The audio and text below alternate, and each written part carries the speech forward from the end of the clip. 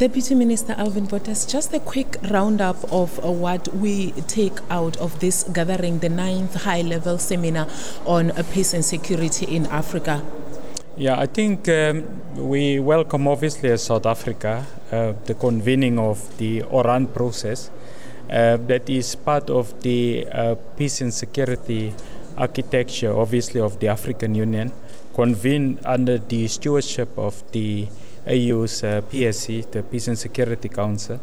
Substantively, what we came to reflect on is to ensure there is a strengthening of relations between the three members of the African continent that are represented within the UN Security Council for purposes of clarity of our reference.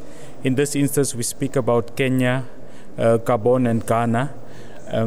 Their relationship, obviously, within the UN Security Council should obviously appreciate what is the role definition from the African Union's Peace and Security Council. So this seminar reflects on the need to ensure there's greater cohesion, more effective coordination between and amongst these three competent members of the multilateral dispensation that looks after peace and security, architecture within the broader world.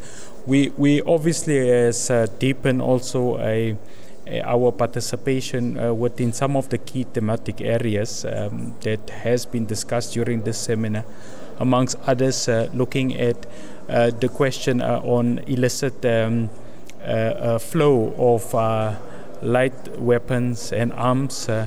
We have looked at the question on violent extremism and terrorism.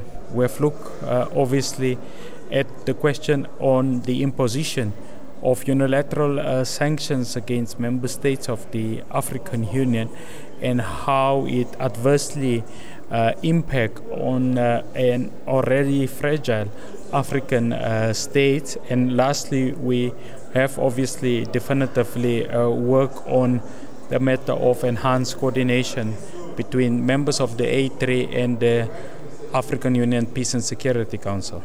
Thank you so much for your time. Thank you very much.